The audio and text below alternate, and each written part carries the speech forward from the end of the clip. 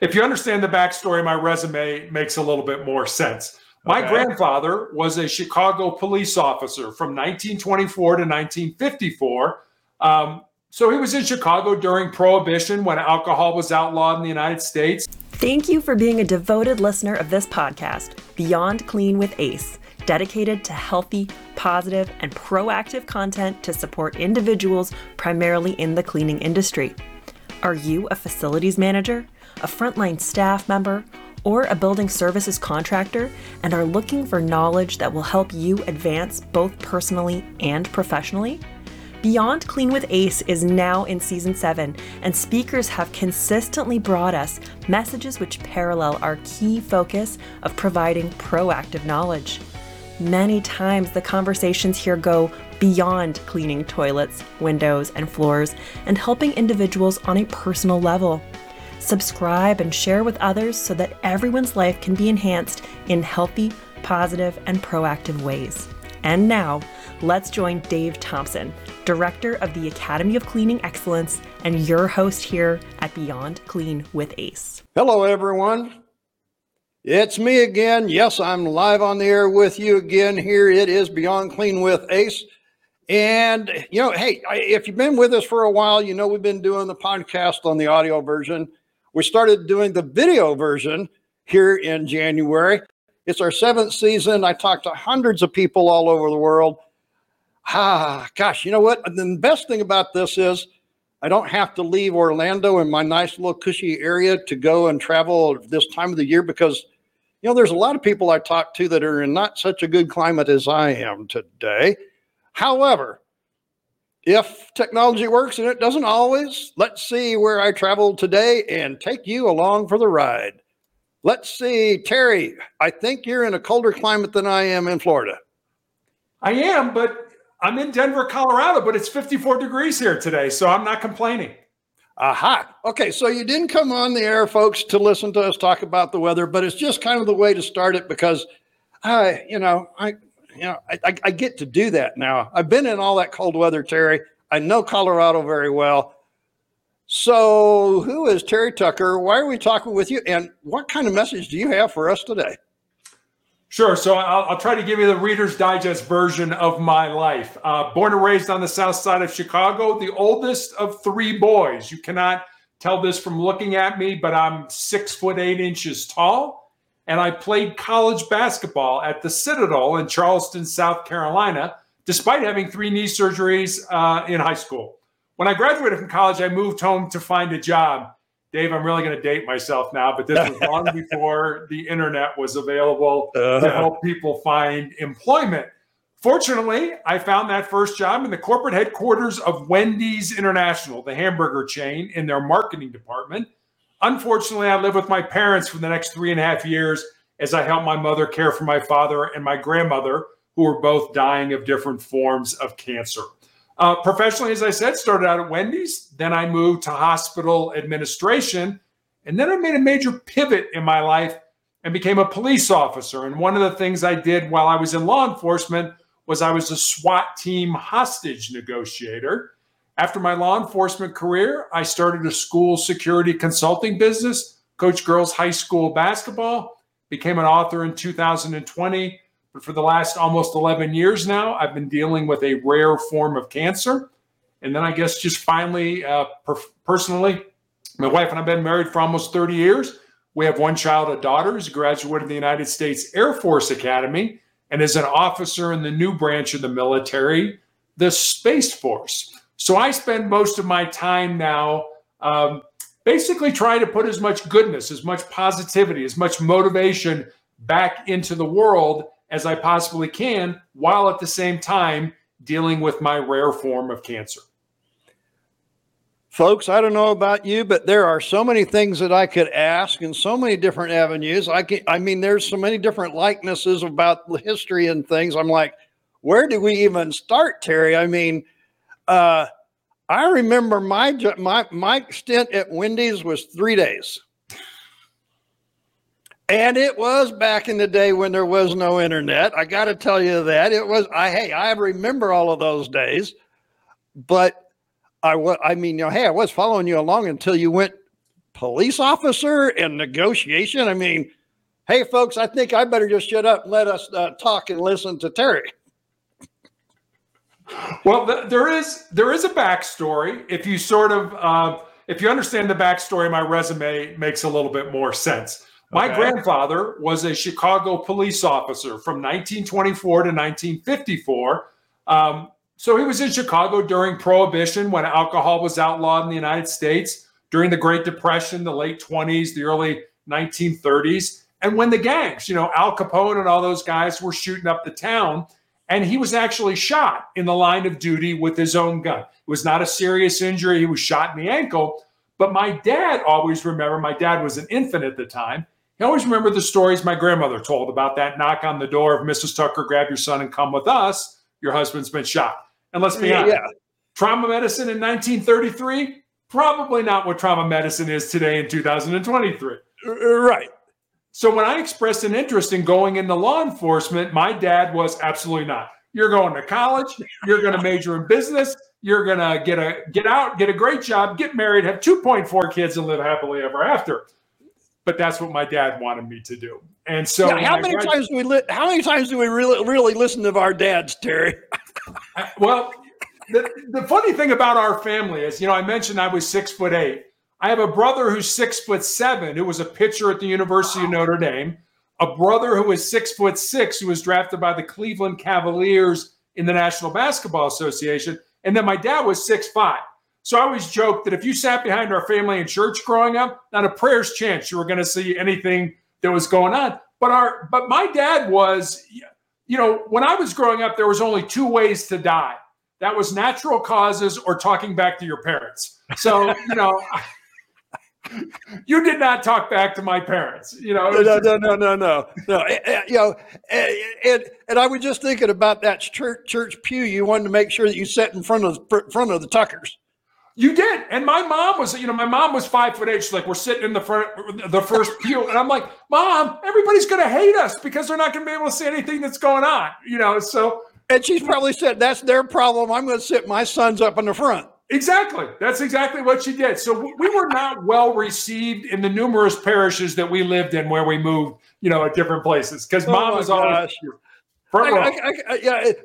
folks, I got to tell you, if you're watching the video, I'm sorry because Terry's got this big smile, and I'm like, and for some reason, Terry, I got to just tell you, I can see enough of you that 6'8" doesn't surprise me at all. I mean, you don't have that short little fat neck, you got the long face. Right. Sorry, folks, I'm trying to give you a little bit of, if you're listening to the audio, because, but there's always challenges with the stature, as you're saying, but it sounds like all of your family used all of those things for advantages. They did. And in all seriousness, our parents, taught us the importance of family, the importance of loving each other, caring for each other, supporting each other, being with each other. And my parents used to do what I call divide and conquer parenting, where, I would have a game over here on Thursday night, and Larry would have a practice over here on the same night at the same time. And so, Dad's going to this and Mom's going to that. And it was, my mom practically lived at the grocery store because, when you've got three boys that are, consuming milk and meat and, everything else, that it was just, Mom was the boss because she took care of all of us. She would stay up late, wash our uniforms, stay up late, wash our practice gear, take us to the, the bus stop in the morning, pick us up from practice. Mom did everything. And I don't think we really appreciated it. We were guys. Yeah. And so it was kind of like, Mom was sort of the odd man out. And, talk about fate being a great equalizer. I went to an all-boys Catholic high school, an all-male military college. And then my wife and I remember going to the OBGYN, and she was like, well, do you want to know what it is? I said, yeah. She's like, well, you should buy pink. I was like, no. You need to keep it in there until it's done. I have no idea what to do with a girl. So talk about fate kind of turning the tables on me. I love my daughter. She's a great human being. She got my height. She's 6'2" and actually played basketball at the Air Force Academy. Well, So I was just about ready to ask. I'm going like, okay, so now, folks, I tell you what, you can probably have all the questions you want, but you're not talking with it. I am, so I'll ask the questions. How tall is your wife? 5'5". There, I just knew you had a short wife to go with. Well, you know what they say? 'Tis better to have loved a short girl than never to have loved a tall. Oh my gosh. I didn't say my jokes were good. Folks, if you didn't hear that, Larry, give it to him one more time. Better to have loved a short girl than never to have loved a tall. You know what? I love podcasting because you never know what folks you're going to hear on the other end. You know what? I always search, and I got to tell you this. You always search for one little thing that somebody says that you can put in the front of the podcast. I think I got mine right there. There you go. That one will never be said by anybody else, Terry. I gotta be sure of that. No, I think that's from the 60s, you know? It doesn't matter. It still works, and Terry's living it. Yes, I am. Why the career in law enforcement if everybody said not to do it? Why did you go ahead and do it then? Honestly, Dave, it was my passion. I really felt I was supposed to do that. And, you know, when I graduated from college, I sort of had a dilemma. You know, my dad was dying, and I could have said, you know what, Dad, sorry, but, you know, I'm going to go blaze my own trail and get into law enforcement. Or out of love and respect for you, I will do what you want me to do. So if you look at my resume, my first two jobs were in business. I sort of did what every good son did. I waited till my father passed away and followed my dreams. And I was a 37-year-old rookie police officer. And I'll tell you this much, I took a whole lot more Tylenol in the police academy than those younger kids. I'm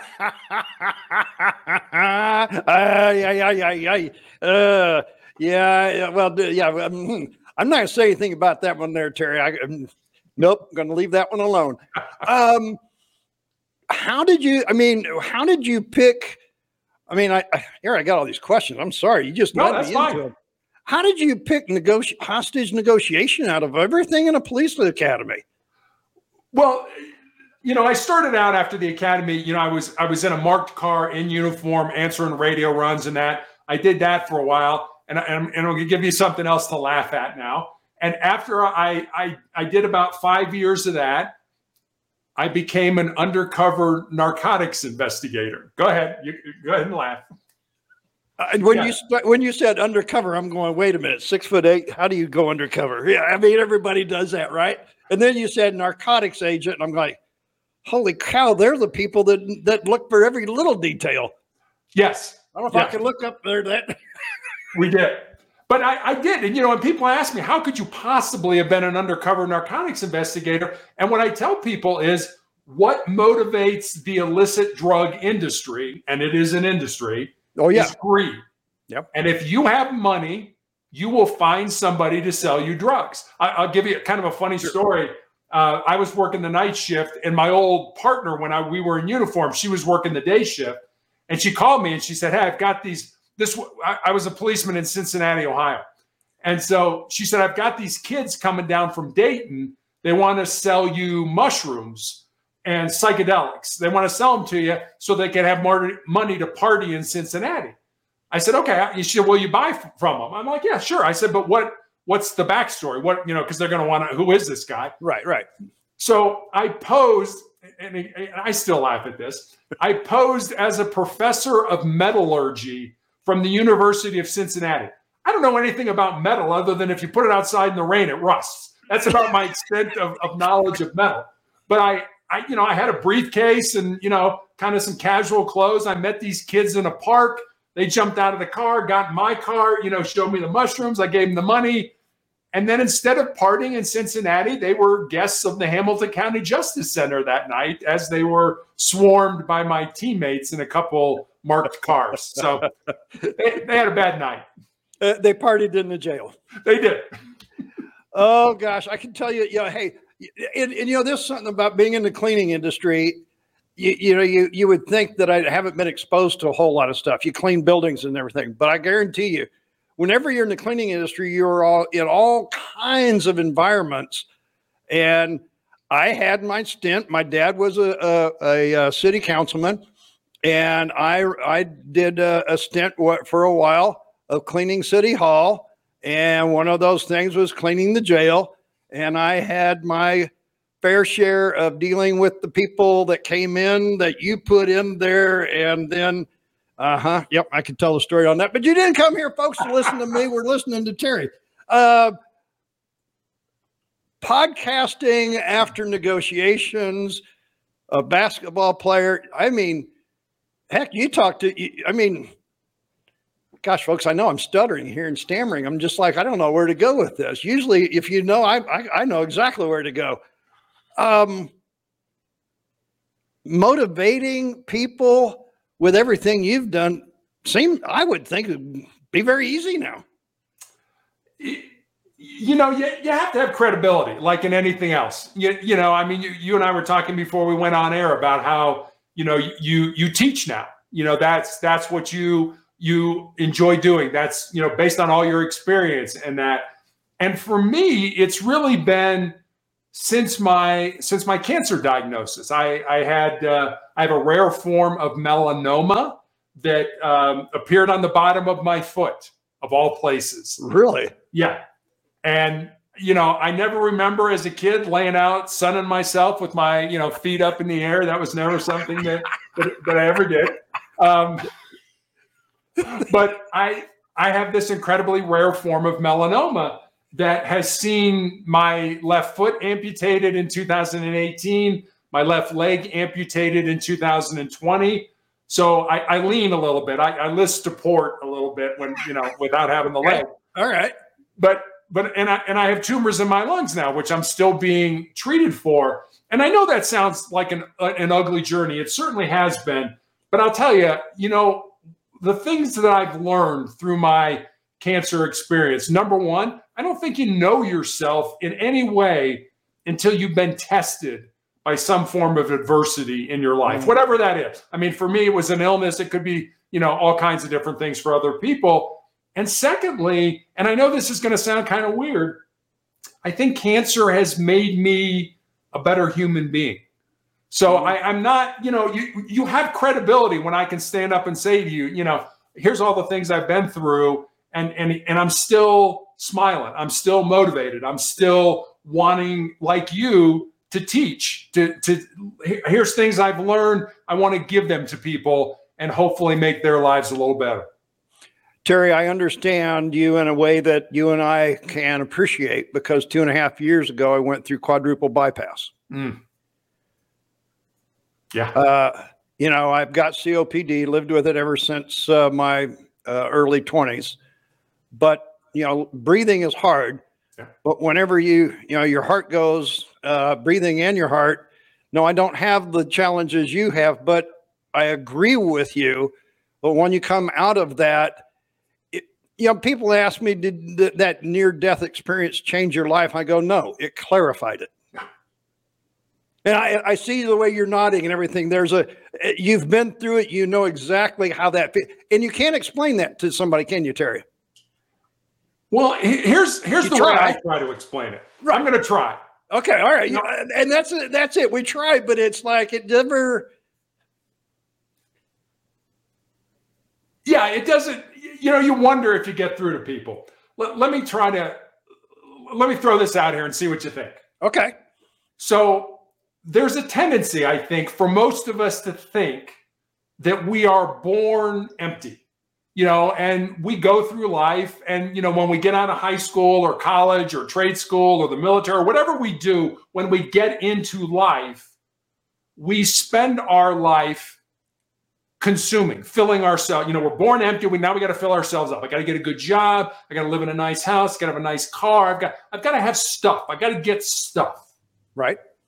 And the way I've come to understand my life is just the opposite, that we are born full, and our job is to empty ourselves out for the betterment of ourselves, our family, our friends, our community, and this world. And I think that's what's really clarified for me based on my whole cancer journey over these last 11 years. And still, because just, it's kind of like my doctor said, I'll never forget his words as the last that I ever saw him.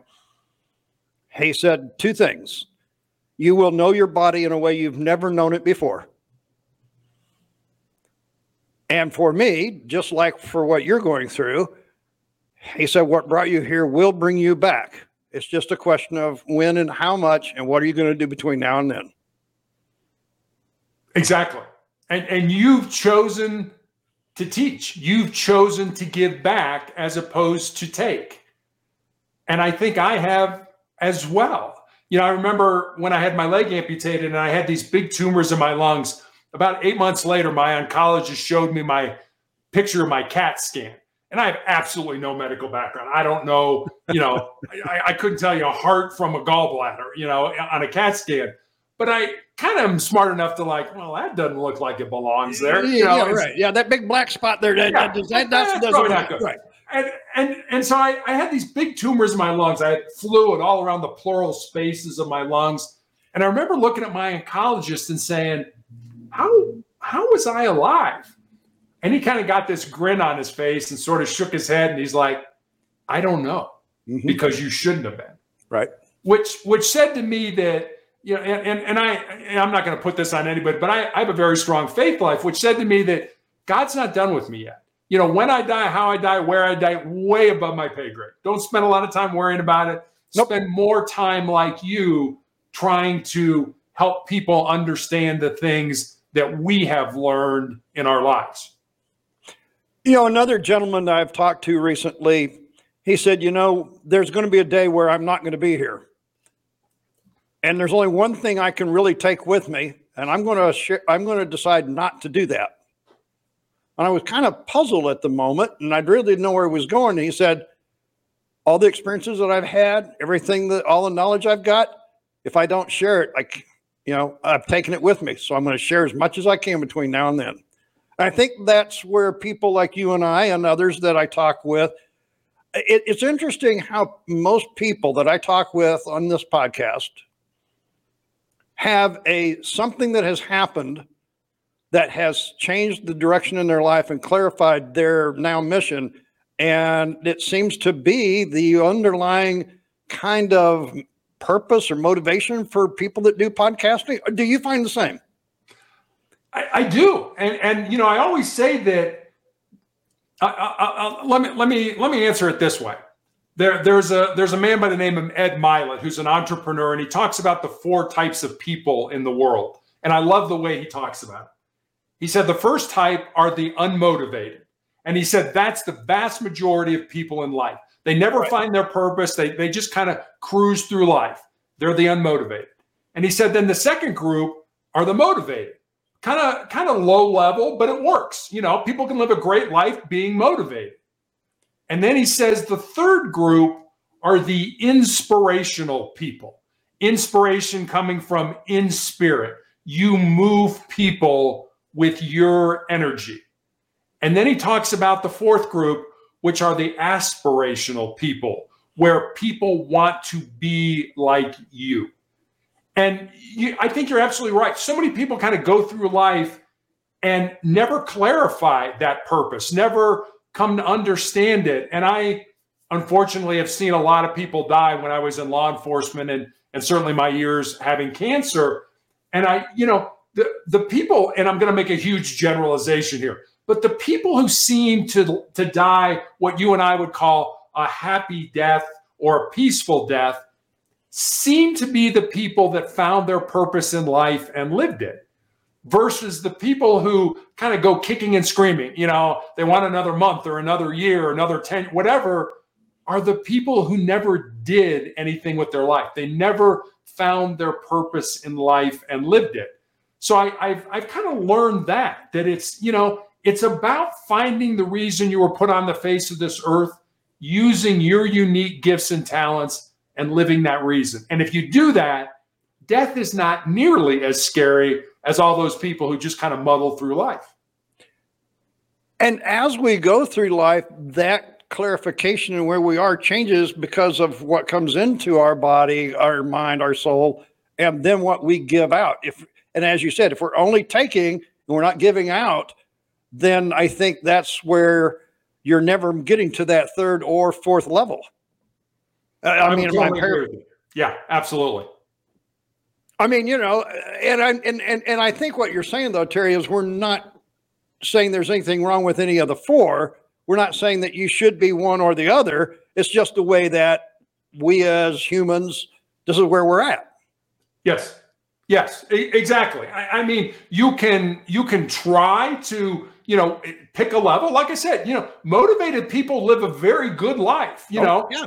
But do you want more? And I think that comes from your heart, your soul. Whenever I talk to especially young people, I always tell them, you know, if there's something in your heart, something in your soul that you believe you should do, but it scares you, go ahead and do it. Because at the end of your life, the things you're going to regret are not going to be the things you did.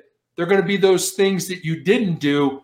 And by then it's going to be too late to go back and do them. So do things that scare you, do things that make you nervous, you know, do things that are uncomfortable, because that's how we grow. That's how we get better. That's how we improve in our lives. And I try to do it every day. I try to do one thing that makes me nervous, that scares me, that makes me uncomfortable, that's potentially embarrassing. I really do. It doesn't have to be a big thing. I'll give you an example.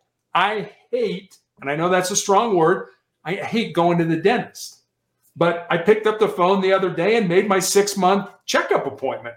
Now, I'm sure a lot of people are like, no, but that's not difficult. When you hate the dentist as much as I do, that was something uncomfortable. I'm not going to follow that one, folks. I'm just going to stay right away from that one because not going to go there. But I am going to, Terry. I gotta think. I can hear somewhere in there. There's books involved somewhere. I did. I wrote a book. I always say I wrote the book, but I think it was inspired by something that was much bigger than me. Okay. The book is called Sustainable Excellence, the 10 Principles to Leading Your Uncommon and Extraordinary Life. And the book was really born out of two conversations I had. I was a girls' high school basketball coach in Texas, as I mentioned, and one of my former players had moved to Colorado, where my wife and I live, with her fiance. And the four of us had dinner one night. And I remember saying to her after dinner, I said, I was really excited to learn that you're going to be living close and I can watch you find and live your purpose. And she got real quiet for a while. And then she looked at me and she said, well, Coach, what do you think my purpose is? I said, I have absolutely no idea what your purpose is, but that's what your life should be about. Finding the reason you were put on the face of this earth, using your unique gifts and talents and living that reason. So that was one conversation. And then I had a young man reach out to me on social media and he asked me what I thought were the most important things that he should learn, not to just be successful in his job or in business, but to be successful in life. And Dave, I didn't want to give him that, you know, get up early, work hard, help. I didn't want to give him the cliches about all of the things your dad gave you. Exactly. Right, all of those, all that list that Dad gave you, right? You didn't want to be him. Totally. I wanted to see if I could go deeper with him. So I spent some time and I, you know, had these notes and I had these 10 thoughts, these 10 ideas, these 10 principles. And then I sent them to him. And then I kind of stepped back and I was like, well, I got a life story that fits underneath that principle, or I know somebody whose life emulates this principle. So literally during the 3 to 4 month period where I was healing after I had my leg amputated and before I started chemo for the tumors in my lungs, I sat down at the computer every day and I built stories, and they're real stories about real people underneath each of the principles. And that's how Sustainable Excellence came to be. You know, I think the thing is, as you listen to folks, everybody listening to the podcast today, I want to say thank you. We've had a great run of our 6.5 years. So keep listening, keep watching. But as I talk to people, there's always that underlying message of podcasters that really understand, have just, you know, have been going and doing it, that we're all here to do the same thing. find a story, find something, and then share, like, subscribe. We all say that, and some people figured that's just us trying to get more of those, and that is true. But on the other hand, if people don't share these stories, if they don't like it and they don't subscribe and keep following, they'll never see those. And that's where the messages really start to impact. We usually don't get the full meaning of something when we hear it the first time. Right. Yeah. Yeah. I totally agree. And, I remember reading an article a couple months ago that said it was a survey. It said, I want to say 84 or 88% of Americans believe they have a book within them. Believe that either it's a fiction book that they want to write or it's a memoir about their life and their experience. But less than 1% of those people ever write that book. And it's kind of like you're saying, you have a podcast to get the word out, to get the message out, to educate, to help people. And we all have a story. And our story is unique to us. And by not sharing that, by taking that to the grave with you, you are depriving somebody else of the knowledge that you have and maybe helping them to become a better human being. So I always find it sad when people say, oh, I'm going to write a book. And I'm like, oh, well, I hope you do, because I'm sure there's something unique about you that would help other people if they just heard it coming from you. And I apologize ahead of this, but I'm sure you've had all of the questions. There's nothing probably I can ask that you haven't had to deal with. Don't bet on it. Do you, and I guess this goes back a little serious. I'm sorry, folks. It's just, like I said, if it hits my brain, it usually comes out my mouth. You've been with me long enough, you know that. Just because you have these issues, just because you have a visible disability, do you get the people that simply come up because they feel sorry for the sympathy thing, but then when they learn and they see the power of your language and your talk and your exuberance, do you see that shift? Or do people, because of your height, and I got to say that because of your height, does that change it? I mean, because you're probably not in the big majority here. No, I mean, before I had my leg amputated, I had the advantage of, being usually the tallest guy in the room and being able to, I gotta say, you were used to a stature that then this just kind of, I can't even imagine.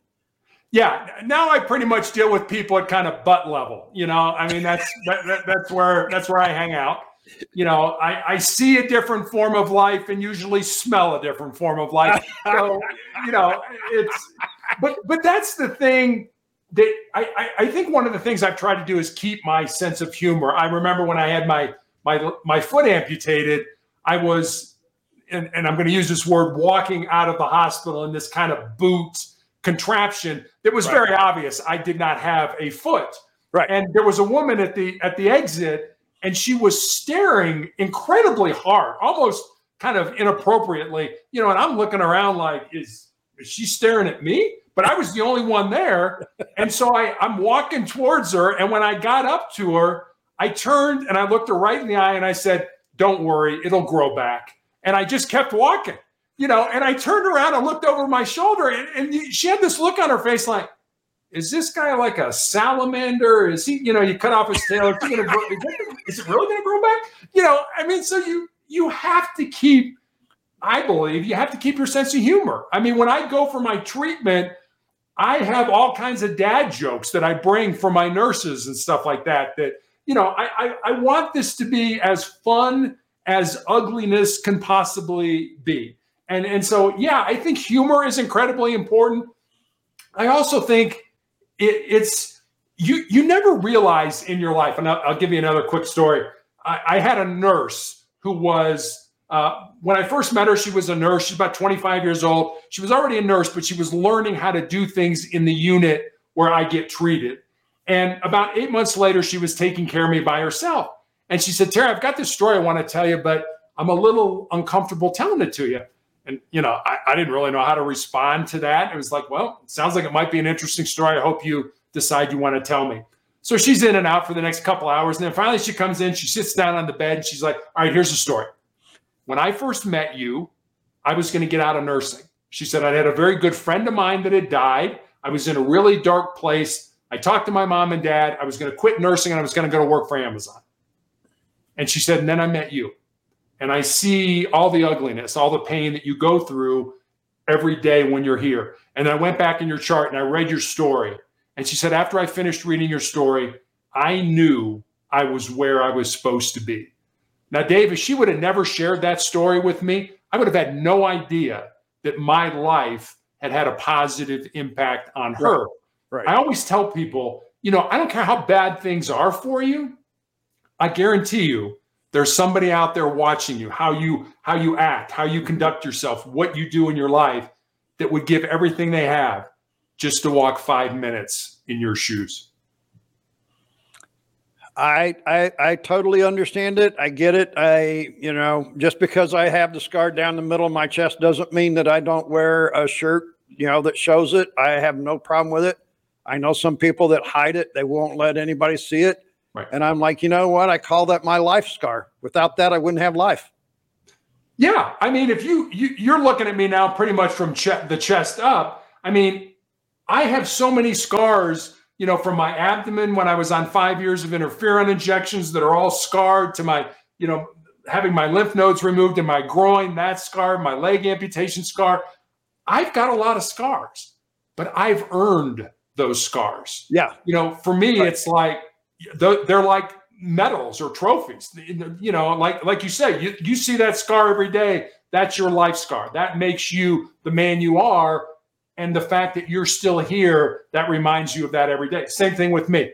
I am proud that I've gotten through this. And I'm sure you're proud that you've gotten through your heart surgery and your COPD and things like that. My brother went through his about 9 weeks before I did, and he didn't make a year after his. And so we lost him to the same thing that, I've now surpassed. But like you, with the cancer in your family, heart disease has been in. So my dad and my grandpa both passed from heart disease, and my youngest brother. These are the things in life. It's funny how life repeats itself sometimes. But my next door neighbor this morning had trouble with his car, and on the way to take him to get a part at 7:00 this morning, he says it's a great day. I'm like, we're taking you to get a part because you can't drive because you're an Uber driver. He goes, yeah, but we're both sitting here talking to each other. Yeah, exactly. Yeah, it's that communication. It's what we do. And I love the fact that your site is Motivational Check. We have to check in on that all the time. And we are the ones that have to motivate ourselves first. We do. And what I always tell people is, yes, my site is called Motivational Check, but motivation is not enough. The way I talk about it is motivation is like lighting the fuse. But if you don't have the discipline and the good habits that go with that, you can have all the motivation in the world. You're still not going probably to be successful, however you define that word, right, in your life. It's sort of, I think of it as sort of a three-legged stool. If you have motivation, discipline, and good habits, you can probably get to where you want to be in life.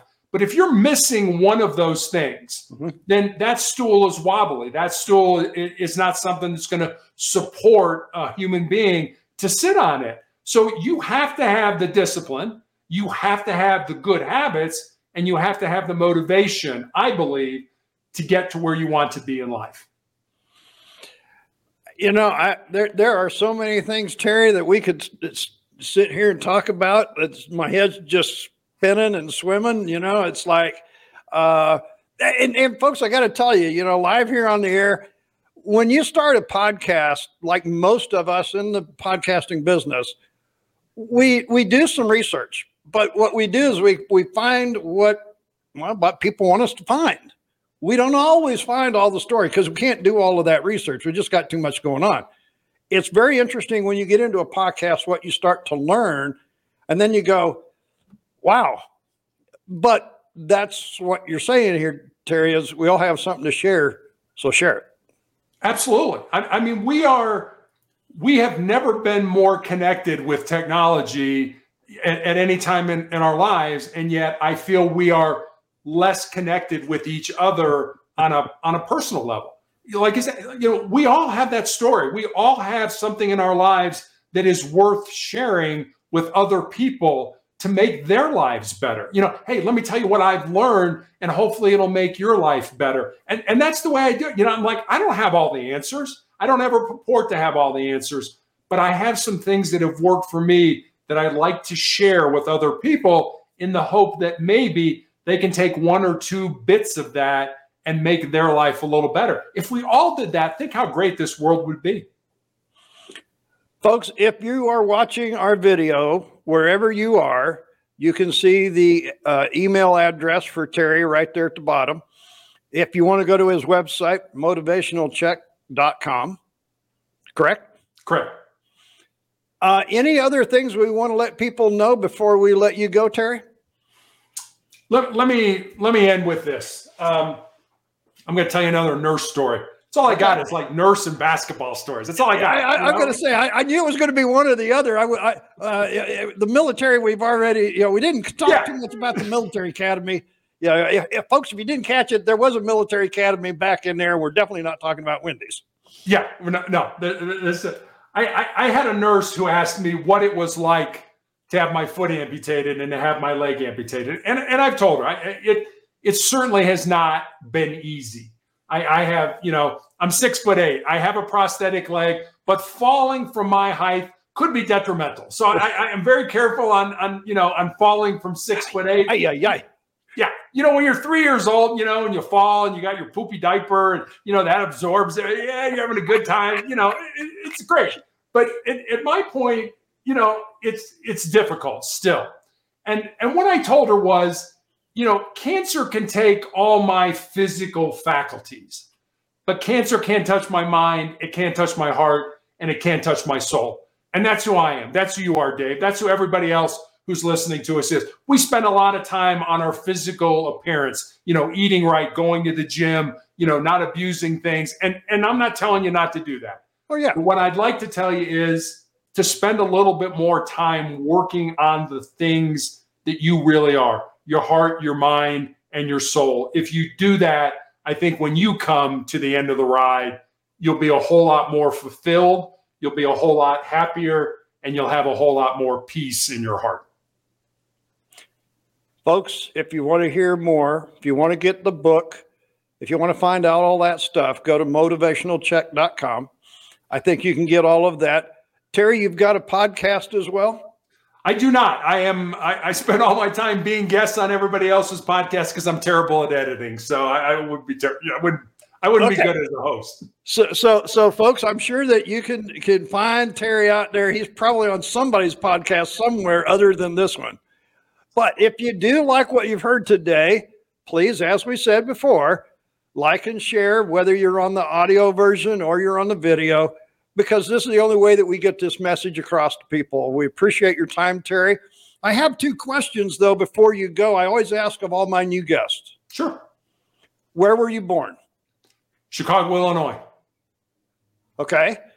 With all of the places you were, I'm like, I had no idea where it all started. All right. I've been all over the place, believe me. Yeah, well, hey, I don't want to talk about everywhere I've been. What they're trying to do is they're trying to tell me it's time to go home. It's after 5 o'clock. I understand. Hey, they're cutting off the electricity. I've been there. No, they just turned all the lights out. And so it's like, hey, here I am in the dark. So the other question I have of you, Terry, is on your personal bucket list, for you personally, not family or business or anything, what is on your personal bucket list for this year? I'm considering writing another book. Sustainable Excellence is a book about success.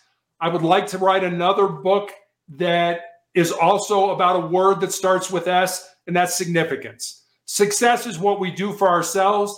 Significance is what we do for other people. I mean, don't get me wrong. I think you can be both successful and significant, but I think I'd like to write another book that begins or that talks about being significant in other people's lives. You know, what's interesting is everybody that I get on here that I talk to, it is very hard for them folks to separate a business thing or something they do all the time and personal. It just is so hard to do. It is. It is. Because this is what motivates us and keeps us going, you know? Yeah, absolutely. Terry, I appreciate all your time. You are always welcome to come back on the show anytime. Just let me know when you want to come back on. We'd be glad to talk. Maybe we could actually talk about some of that negotiation stuff. I got a lot of good stuff around that. Yeah, I bet you do. You know, hey, congratulations on the daughter and you know, the Air Force Academy. That's pretty cool. Thank you. We're very fortunate. You know, my wife and I get a lot of credit for it, but we always say, hey, she did all the heavy lifting. We just provided the support. Folks, there's a reason I asked the two questions that I just did. We now know that Terry was born and he started life in Illinois. We know where some of his history is, not all of it yet. We might get some more of that later on. We don't know exactly where Terry's journey is going to end. But what I do want you to do is make sure that whatever journey that you are on in life, make sure that it is healthy, positive, and proactive. Until we see you again, be safe out there, folks.